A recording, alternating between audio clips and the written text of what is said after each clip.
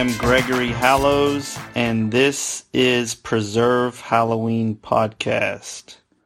So, I'm back. I was supposed to record this podcast last week, but things got really busy. I was getting ready for an event with my other company that, puts on pop culture conventions, and I just never sat down to record this. I had all the topics, everything. I actually took notes. Well, not really. I actually had everything prepared to discuss. There's 3 books I'm going to be talking about today, and that's going to be the basis of the podcast. Because these are 3 books that one is something that is a topic that I've always loved. One is celebrating one of the most unsung heroes to me of Halloween. So I'm really excited about it. And the other is a book I haven't read yet, but I was contacted to talk about it. So I will start with the first book that is a topic that I love, which is superstitions. This book is called Black Cats and Evil Eyes by Chloe Rhodes. And it is a book of old-fashioned superstitions and their origins. From the front cover of the book, there are few people who are not superstitious in some way, even unconsciously. This wide-ranging new collection investigates the origins of the most intriguing of our traditional superstitions, many of which we still follow today. Hundreds of the beliefs passed down through the generations have their foundations in our ancestors' efforts to ward off evil in times when life was, as often as not, nasty, brutish, and short. International in scope and often reaching back over thousands of years, Black Cats and Evil Eyes sets these superstitions in their historical and social contexts, explaining how fear of the devil, demons, evil spirits, and witchcraft drove people to arm themselves with rituals and talismans to repel dark forces. In examining many of our commonest superstitions, Black Cats and Evil Eyes illuminates the customs, beliefs, and practices that link us to an ancient and often darker human past. So, with that description, who would not want to read this book? The author is Chloe Rhodes. She is a freelance writer and journalist whose work has appeared in the Daily Telegraph, the Times, and the Independent on Sunday, as well as in several other national publications. She has also written books including A Certain Je ne sais quoi, Words We Pinched from Other Languages, and One for Sorrow, A Book of Old-Fashioned Lore. Both were published by Michael O'Mara Books, as was this one. She is very interested in folklore and legends, and this led her naturally to write about common superstitions, which, despite the antiquity, will still affect and color our daily lives. So, this is something that Chloe definitely likes because, she wrote a whole book about it. And one of the excerpts, I guess not an excerpt, one of the superstitions that I wanted to basically just read outright because it mentions Halloween, which is, the reason I'm here doing this podcast. This one is about lighted candles and evil spirits. So let me just read this and see what you guys think. And I definitely would get, if you're interested in stuff like this is a wonderful book. It's just, really short explanations and histories on some of the superstitions that are still prevalent today. And, that's something, with my, interest in history and things. I love the history of words. I think I have a book on where words come from, like certain phrases, like rule of thumb, things like that. I have a book on that kind of stuff, so adding this superstitions book is cool for me. So let me read this lighted candles and evil spirits little story. Candles have been associated with spiritual activity since pre-Christian times. They were used in pagan ceremonies, and the late Egyptians used them in magical rituals in which they stared into the flame before sleep in the hope of seeing the truth in their dreams. By the 12th century, candles had become part of religious tradition and began to appear on church altars and in blessings. Within the Catholic Church, they were also used in rituals designed to exorcise demons, and it was this association with the spirit world that gave rise to the belief that a flame would go out in the presence of evil. A candle spluttering out during a ceremony was said to indicate the presence of a malign spirit, especially on All Hallows' Eve, when evil spirits were thought to roam freely. In East Anglia, where Halloween was known as Lading Night, candles were traditionally lit by villagers just before midnight and carried through the fields in common lands. If the flames guttered and the candles died out, evil was afoot. If they went on burning steadily, the villagers could rest in the knowledge that they'd escaped a haunting. The power of the candle against dark forces was cemented by their inclusion in the list of weaponry prescribed by the Dominican prior and Inquisitor Heinrich Kramer, whose treatise on witchcraft and how to repel it became a handbook for the witch hunters of the Middle Ages.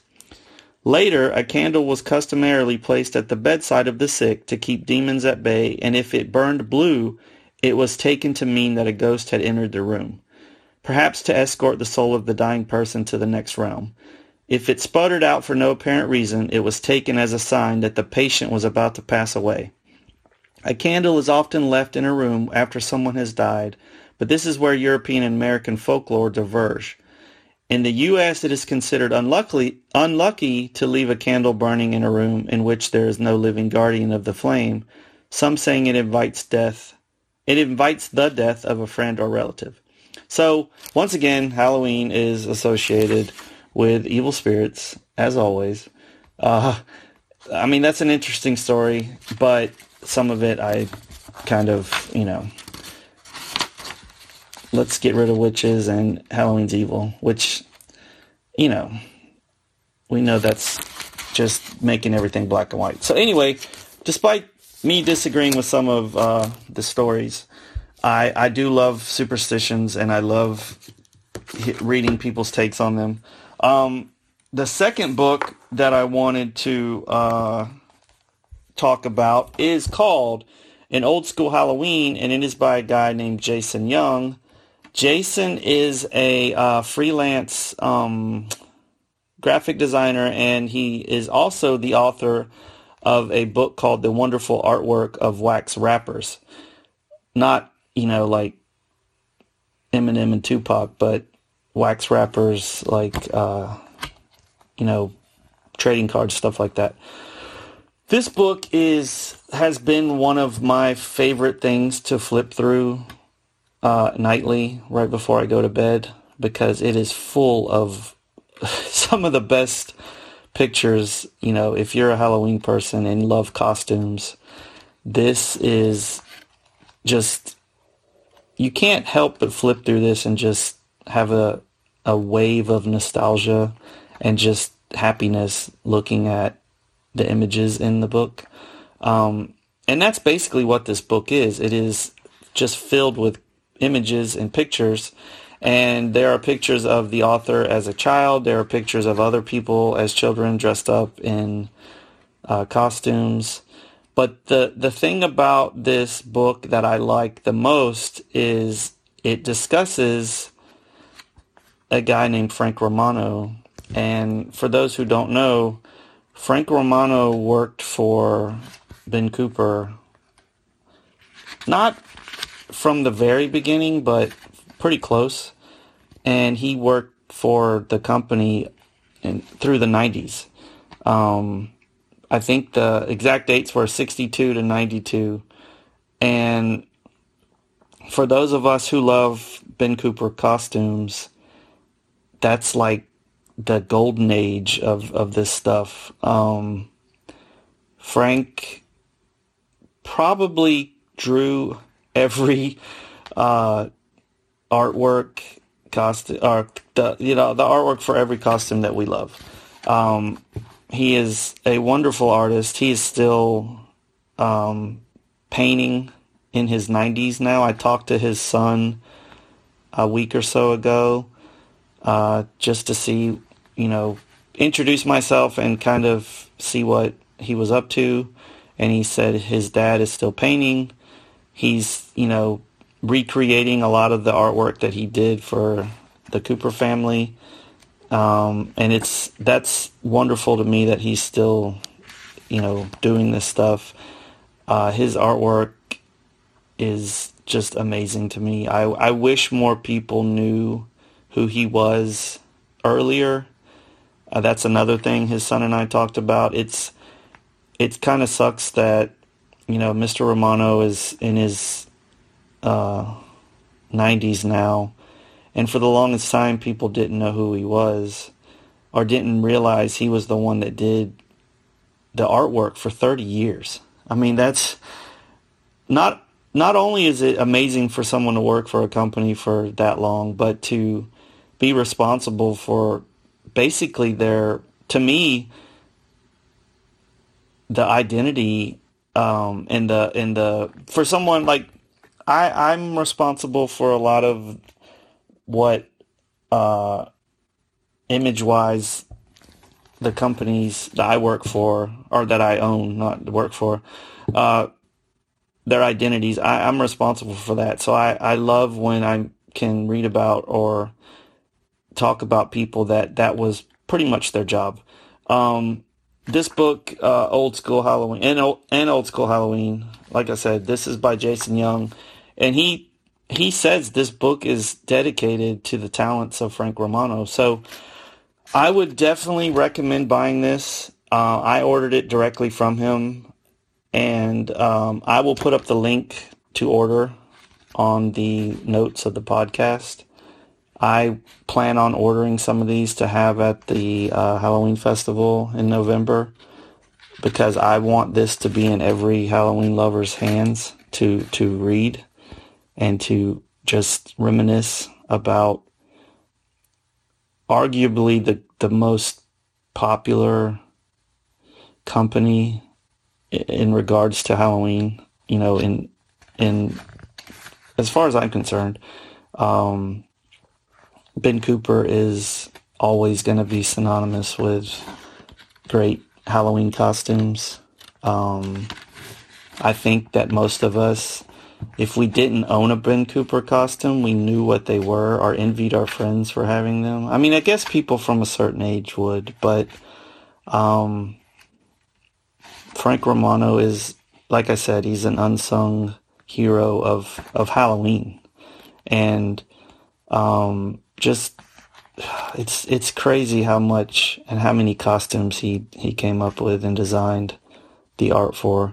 But yes, I would get this book for sure. I will post the links, and I will have some hopefully soon.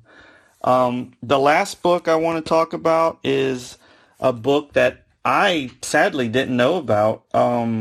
I was contacted by the PR company for this book. It's called The Halloween Moon, and I get a lot of emails, and I try my best to answer them all, but sometimes some stuff, takes me longer than others. I do eventually answer it all, or at least try to do what I can with it. Sometimes it's something that doesn't need an answer, but I read every email I get, and this one, as soon as I read it, I just had it was a weird feeling. I was contacted by the PR company for this book. Like I said, it's called The Halloween Moon. It came out, I think, back in July. Let me read the synopsis of it before I tell you why I was so excited to get this email. The publisher is Quill Tree Books. This can be found on Amazon. I'm looking at the page right now. It's $14.49 on hardcover, and the Kindle edition is $9.99.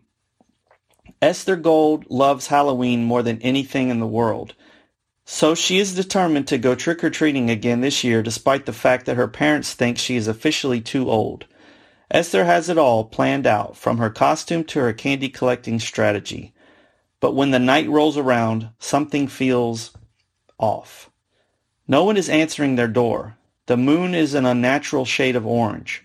Strange children wander the streets, wearing creepy costumes that might not be costumes at all. And it seems like the only people besides Esther who are awake to see it all are her best friend, her school bully, and her grown-up next-door neighbor. Together, this unlikely crew must find a way to lift the curse that has been placed upon their small town before it's too late. Because someone is out to make sure Halloween never comes to an end. And even Esther doesn't want to be trapped in this night forever. This book is targeted for reading ages 10 to 12, which is not going to stop me from reading it.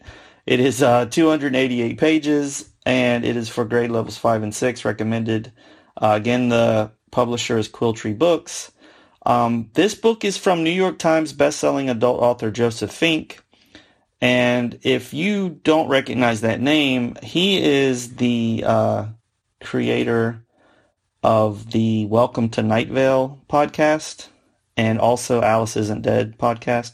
Welcome to Night Vale is one of my favorite podcasts ever. I'm absolutely way behind on it, and I need to start it over again. But the first time I listened to it, I was amazed at the fact that this whole world was created. Just basically, Welcome to Night Vale is it's a combination of everything that I love. And for those of you who haven't heard it, I recommend you going right now and starting the podcast. It's wherever podcasts can be found. Joseph ended up writing a novel called Welcome to Night Vale. He also wrote a book called The Faceless Old Woman Who Secretly Lives in Your Home, which is a reference to Welcome to Night Vale. I can't say enough positive things about Night Vale. It's one of my favorite creations. And Joseph Fink, to get something like asking me to talk about his book, The Halloween Moon, was definitely humbling. I can't wait to get the book. It's on its way to me to look over and review. I can't wait to read it. I love when people suggest things to me. I got some suggestions today. Somebody actually said, I've been listening to your podcast and it's obvious you like books. So here's this website I found, and it talks about books that aren't in print anymore or hard to find. I think this person asked if there was a certain book that they wanted me to check out, and it was out of print, I think. But I love recommendations. I love music recommendations, movies. I love when I put out my 61 Nights of Halloween list and people tell me all the movies that I'm missing. And I know there's going to be a ton because it's very hard for me to pick the movies that I put on that list. And just because I'm on that topic, I will reiterate the reason why there are a lot of movies that people want to be on my 61 Nights of Halloween list that aren't is because I purposely chose movies that had some reference or ties to Halloween, the holiday itself, not horror movies. And that's a really hard distinction. Same goes for the Halloween Festival in November. It's not a horror show. It's a Halloween celebration. So I'm trying my best to make sure that everything involved is Halloween related in some way. And that's not easy because, Halloween and horror have such a close ties. I mean, if they're not brothers and sisters, they're cousins at least. But not everyone that likes Halloween likes horror. So, and that's okay. I'm about to post my image I made that explains my feelings on that. I'm a huge horror fan, but I understand the difference. Anyway, before I ramble like I always do, I'm gonna give the titles of these books again one more time. The first book I talked about was A Book of Old-Fashioned Superstitions, Black Cats and Evil Eyes by Chloe Rhodes, and that can be purchased. I bought it at Books A Million, I think. I was there in the town where that store is, and I was shopping for Halloween, and we went into the bookstore like we always do just to see what was there. An Old School Halloween by Jason Young. That was the second book. That is basically a love letter to Frank Romano and Ben Cooper, and I definitely recommend both of those books. And the third book, which I'm going to recommend even though I haven't read it yet, is called The Halloween Moon. It was put out on the end of July this year, and it is by one of my favorite creators, Joseph Fink. I'm hoping maybe an interview or something comes from this conversation I've started, or they've started with me, because I would love to talk to him and figure out how he came up with all these, wonderful ideas. But that is the podcast. I need to head home. I just wanted to record this when I had all these books on my mind, even though I was supposed to do it last week. But I can't believe that we're, a little over a month away from Halloween. The part that is the worst about this time of the year is we know it's going to be over before we know it. But, for those of us who love Halloween all year round, this is just, another month. But it doesn't really feel like that. It just feels like there's some kind of clock ticking, and the holiday's going to be over soon, and that's just not a good feeling. But it's also a great feeling at the same time. There's so much to do because all of a sudden everyone is in love with Halloween. Maybe not yet, but as soon as October 1st hits, that's when, everyone seems to be all about Halloween. And that's one of the best feelings in the world, when everyone else is enjoying the thing that you love all the time. And it's hard to explain, but it's one of the best things about October is everyone seems to be enjoying Halloween at least on some level. But anyway, that's it for me tonight. I will let you guys go, and just wanted to remind you, as I always do, preserve Halloween.